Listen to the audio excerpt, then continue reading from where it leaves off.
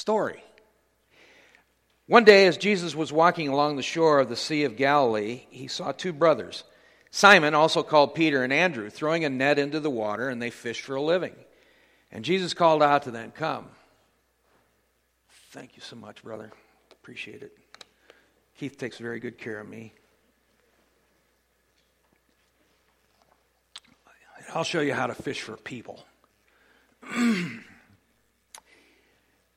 Traditional texts say, "I will make you a fisher of men,"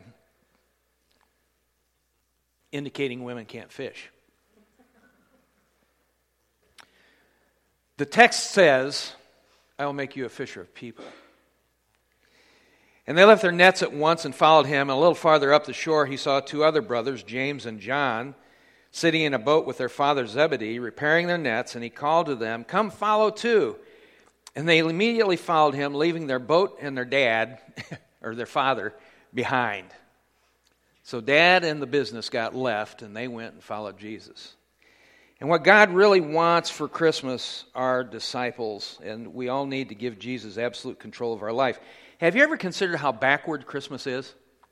You know, Jesus is the gift that God gave to us. He gave himself to us. And so it's Jesus' birthday, yet we give gifts to one another. Think about going to a birthday party, and instead of giving gifts to the birthday person, we brought gifts to one another and forgot to give the birthday person. Be kind of backwards. Be kind of irritating if you happen to be the person whose birthday it was. And yet it's Jesus' birthday, and if we're truly celebrating it, shouldn't we think about what he wants for Christmas? And so that's what we're going to talk about this next couple of weeks, about what Jesus truly wants for Christmas. And this message this morning, Jesus wants disciples. And let me pose this question to you. What is it that he truly wants? Think about that. I've already told you the answer. And I believe the biggest thing on his list is disciple. And it's a word that we often misunderstand. It's something limited to the original. Like it's something limited to the original 12 disciples. Those are the disciples, and nobody else can be a disciple other than the apostles, and they're dead. So there must not be any room for any more disciples. Thinking that way. And those men were indeed disciples that Jesus taught for 3 years, but they weren't the only ones. A disciple is a follower of another's teaching, a student, someone who adheres to the teachings of another. The last words of Jesus before he left the earth tell us what he wanted. Matthew 28:19 through 20. Therefore go and make disciples of all nations, baptizing them in the name of the Father and the Son and the Holy Spirit. Teach these new disciples to obey all the commands I have given you, and be sure of this. Be sure of this. I am with you always, even to the end of the age, baptizing them in the name of the Father and the Son and the Holy Spirit. Jesus was looking for disciples then and now, and he's looking for disciples to drop their own priorities and follow Jesus. And this is the response of a disciple to the words of Christ. They immediately dropped their nets, left their father, and followed the Savior. And this is the response disciples are to have, that we are to stop doing what it is that we think matters in our life, shift our priorities, and start being disciples, adherents to the teachings of Jesus Christ. And it's the response of a disciple to the words of Christ. But here's the problem. Many Christians hear the words, but there's no response. Yeah, Lord, I hear what you're saying, but I've got these kids, I've got this job, I've got this, I've got that, I got church. I don't have time for this other stuff. This dropping the nets and dropping what I'm doing and following you. I don't have time for that, and you know that, Lord. We know what Jesus wants us to do, but we think that obeying would be too uncomfortable or too extreme. It is. It's very uncomfortable to drop what you're doing and follow Jesus. It's uncomfortable to say, Lord, I don't know how you're going to work it out. I don't know how you're going to drop my pay 75%, move me 500 miles, and put me into this thing with a bunch of Mennonite pastors, and I don't even speak Mennonitese, and Southern Baptists. Oh, there's a bunch for you. And you're expecting me to do all this? I don't get it, God. And yet, He made it possible for Sarita and I and the girls to accomplish all that He wanted us to do. Some of it was done right. Quite a bit of it was done wrong. But it was done. And I'm saying that if a guy like me and my family can do it, anybody can. Jesus calls people to make extreme choices for Him. In Luke 14:25 through 31, a large crowd was following Jesus. And He turned around and said to them, if you want to be my disciple, you must hate everyone else by comparison. Your father and mother and wife and children. Children? You hate children? No. Brothers and sisters, yes, even your own life. Otherwise, you cannot be my disciple. And if you do not carry your own cross and follow me, you cannot be my disciple. But don't begin until you count the cost. Yeah, Lord, I'll be your disciple. I'm in 100%. Yeah, sign me up. For who would begin construction of a building without first calculating the cost to see if there's enough money to finish it? Otherwise, you might complete only the foundation before running out of money. Then everyone would laugh at you and they would say, there's the person who started that building and couldn't afford to finish it. Or what king would go to war against another king without first sitting down with his counselors and discuss whether his army of 10,000 could defeat the 20,000 soldiers marching against him? Jesus had an interesting way of establishing His kingdom. Hate your family. And He's not hate as we are thinking of the word hate. But He's saying that you are completely treating your family as if they didn't exist. You're willing to take up this instrument of personal destruction, this cross, because it was designed as a way that people would be destroyed, that they would be killed. And that's what the cross was, that Jesus said, take it up. Knowing that this is an instrument of death, you take it up, you follow me. And if you think it through, He had 3 years of active ministry to set up the foundation of the church. 3 years, that's all He had. And you'd think He would want as many followers as possible, and that's and what's the way to draw a large crowd of people? Do some miracles. A lot of razzmatazz, fire and smoke and mirrors and feeding them. Hey, 5,000 people come. Hey, I'll feed you. Perform this great miracle. And you'd think that's the way that He was going to build His kingdom. And He does some of these things, but at this point of His ministry, He takes a look over the crowd and understands that what He really needs isn't a large crowd following Him, but people who are committed to Jesus Christ, committed to Him, to follow Him, to take up their cross, to forsake their family, to leave the comfortable things behind and start focusing and ministering on the uncomfortable.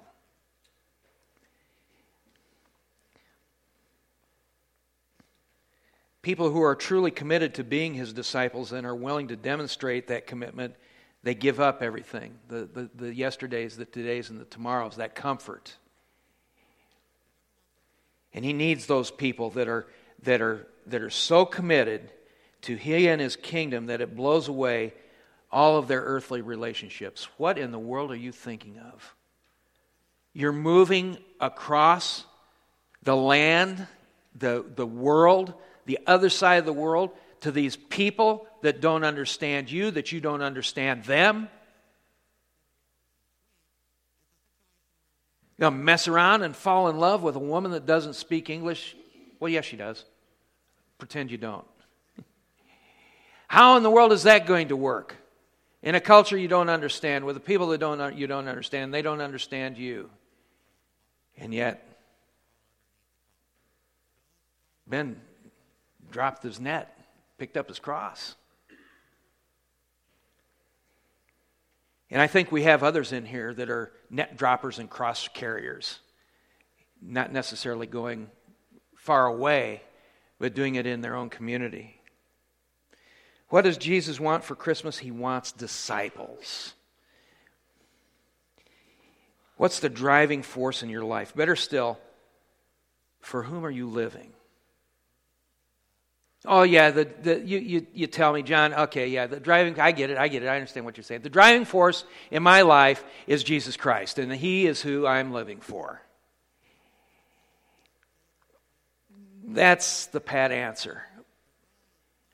But how does the world know? How does the world know that you're a disciple? Well, it's none of their business what I am, who I am, and what I'm doing. None of their business. And that, my friend, is where people are wrong. We're to let our light shine. We're to go into the world and compel the lost to come in. I want to tell you a story about Pastor Yedidia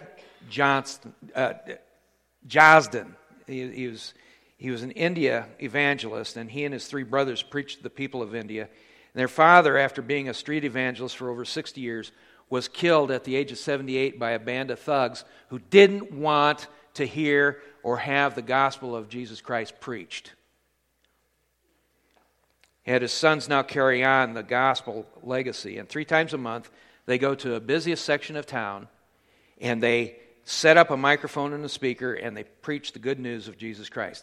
They've been stoned and they've been beaten, but they continue to follow what Jesus Christ has commanded them to do. When Pastor Yedidia leaves his home in the morning, he kisses his wife goodbye, and they have an interchange that goes like this, and he says to her, "If I do not return, it is better." And she says, "Yes, and if I'm not here when you return, it is better." See, they are willing to give up everything that they have to preach the word, to tell the lost people of India about Jesus Christ. They are truly committed disciples, and that's what Jesus wants for Christmas.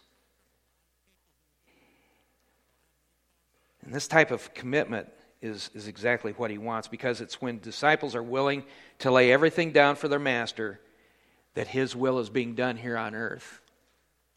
Now, maybe you're saying, John, not everybody can go and be a missionary overseas. Well, I'll buy that. Not everybody can be a pastor. I'll buy that. But every single one of us can do the work of an evangelist. Every single one of us can be a disciple. Every single one of us should be a disciple maker. And what does that look like? How does that play out practically? I think we need to extend ourselves to the lost. Uncomfortable. Get out of our comfort zone. Take our push for 100 seriously. Oh, hey, yeah, Fallapalooza. Good time was had by all. We ate stuff, we sang stuff, we played games. We listened to music. We saw some people getting saved. Okay. That was then. This is now. We're going to go and get on with our lives. But see, friends, that Fallapalooza was the beginning. We have got 30 days now to reach 100 people, because we're looking at the 1st of January, right, Ben? Have we extended that? 1st of January, 100 people. Consistently. Butts in the bucket. We need people in here consistently. And that is doing the work of a disciple. And then, when they come, we are to be discipling them. We talk about that in the mornings at Sunday in the men's group. If you're a man, you need to come in there. Get up a little earlier. Say, well, what's for my wife? Oh, what's for your wife? Well, they've got stuff for her too. So guys, come. Ladies, come. And you'll be challenged. You'll be glad that you did. You'll be glad that you came. Use your giftedness to reach the unsaved in our community. Be creative. Be intense. Be committed. And only then is the spiritual landscape of Shawnee Heights going to change. Only then are we going to be able to impact our neighborhood by getting involved, by being disciples and disciple makers within our community. Not just forgetting about, okay, that was then, this is now, we got to go on with our life. If we were as fervent about reaching the lost as we are about doing our job, being a butcher, a baker, a candlestick maker, if we were as fervent about reaching the lost as we were about making a living, as fervent as we were about leaving it all on the ball field or the basketball court, leaving it all, at the end of the day, with our children and our grandchildren, leaving it all with our families. If we were that intense, we'd reach 1,000, not just 100. These words of Jesus are not to be glibly read and then forgotten. If we really are a disciple, it's going to cost you everything. Dietrich Bonhoeffer wrote in The Cost of Discipleship. It's an old book. It's maybe out of print, maybe back in print. But The Cost of Discipleship. When Christ calls a man, he bids him come and die. So when Christ calls a person, man or woman, young people, he bids them to come and die. Will you give Jesus what he really wants for Christmas this year? If you do, if you take him seriously enough to lay your life on the line, your hopes, your dreams, your family, your possessions, your comforts, then you're on your way of knowing the secret of discipleship. Matthew, it's found in all four Gospels, a total of 6 times. Matthew 16:25 says, "For whoever wishes to save his life will lose it, but whoever loses his life for my sake will find it." So you're going to save your life, you're going to lose your life. And I'm not talking physically of dying, or maybe that happens. But I'm talking about saving or losing your life in terms of discipleship. I have a decision to make concerning a mission trip to the Philippines I want to take. So am I going to save my life or am I going to lose it? So I look at this and, I've got work to do here. I'm a pastor here. I've got this part-time job here. I'm not sure I can handle the physical stress. It's expensive and we don't have the money. What do I have to offer people who don't understand me? I don't want to go anywhere just for a vacation. I'll have to leave my bride, my family. That's playing it safe. Losing it, God has given me a chance to be involved in a world mission. I can use, maybe for the first time in my life, every single gift that God has given me, 100% of it, to be involved in kingdom building. And for me, that's huge. God has the money issue covered if I'm really to go. We've seen that happen 100 times.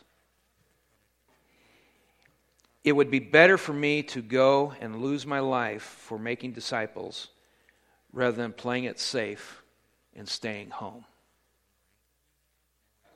I think I'm going to lose my life. I don't want to play it safe. I want to do something that counts so I can bring it back home and share that and show you how we can do the same exact thing right here in this corner. We make a lot of choices which determine whether or not we're authentic disciples of Christ. So ask yourself, am I really an authentic Christian? Am I really a true disciple? Or am I just following the crowd? And you recall Jesus and Peter having a conversation in John 21. Jesus had been crucified and was gone, and all that Peter knew how to do was fish. So he kind of forgot what Jesus told him in the days before he died, and so he says, "Come on, boys, let's go catch some fish. You know, we can sort stuff out. We've sorted stuff out before going fishing." So they weren't catching anything. And Jesus performed a miracle, and then he cooked breakfast. So he performs this huge miracle, and you read the account in John 21, and then he's cooking breakfast for him. And Jesus comes up to Peter and motions to the fish and the nets and the boat, and he asks him quite simply, he asks this question. He says in John 21:15, "So when they had finished breakfast, Jesus said to Simon Peter, 'Simon, son of John, do you love me more than these?'" There's a wonderful song. "Lovest thou me more than these, my friend? What will your answer be?" Wonderful, wonderful song. And he said to him, "Yes, Lord, you know that I love you." Now he's using two words here. Jesus is saying, "Simon Peter, son of Jonah, do you love me? Do you love me more than these?" And he's looking at the stuff. He's looking at the nets. He's looking at the oars. He's looking at the sails. He's looking at the boats. He's even looking at the guys that were fishing with him. He says, "Do you love me more than these? Do you agapao," meaning I lay everything on the line. That means that complete, utter, sacrificial, no strings attached love. "Do you agapago me, Peter, more than these?" And Peter didn't quite get it. He said, "Yes, Lord. You know that I love you. I phileo you. You're my brother. It's like I like you. You're my bud. We've done life together for 3 years. You know that." And Jesus said, "Tend my lambs." He's saying, "Take care of my church." And he goes through that 3 times, and Peter gets aggravated, and it finally comes to the place of he realizes the light comes on. "Yes, Lord, I love you more than these." And if you remember, this was Peter's wake-up call. I believe this is where he really accepted the forgiveness of Christ for denying him 3 times. And you see from then on, Peter was a giant of the faith. He truly was a disciple. He gave it all up. He never went back. I don't even think that I think he sold his rod and reel. I don't think he had anything to do with fishing after that. Can you imagine being asked that question by Jesus? "Do you love me more than these?"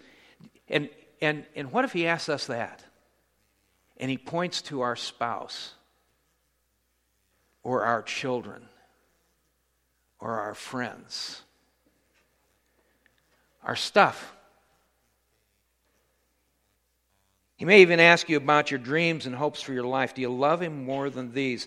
And what Jesus wants for Christmas is exactly that. It's for you to respond to him. "Yes, Lord, I love you more than these. I'm willing to prove it with my actions, even if it costs me, even if I know that it's going to cost me my life, even if every string on your guitar breaks.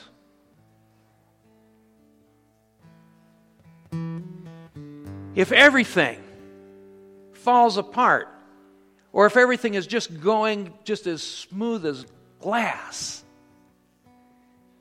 you're at the top of your game.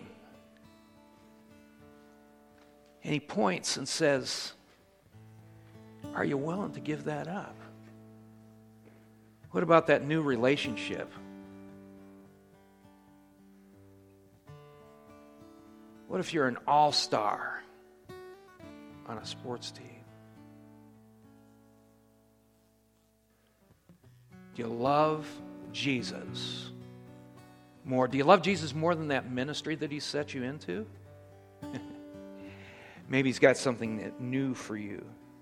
And so, even though it may cost, I'll follow you. Why? Because I'm your disciple.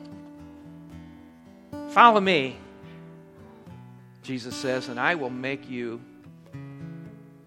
a fisher person of men. Follow me, Jesus says, and I will make you a disciple. Follow me, and I'll make you a disciple maker. That, my friends, is what Jesus wants for Christmas. Doesn't need any pretty bows or wrapping paper. Needs our life. Father, thank you. Thank you for your love and your goodness and your kindness and your care. And Lord, thank you for me. And thank you for my family. And thank you for my church friends, my brothers and sisters in Christ. And Lord, may we catch the spirit of what you are wanting us to do. May we catch your heartbeat. That love that you have for us, so much that you gave your life for us. In this season, we look back when you were but a baby and you came and you were born, knowing as you grew up that you were going to one day give your life for us. Lord, make us a disciple, because that's what you want. Thank you for it in your Son's name, Lord. Amen. Matt?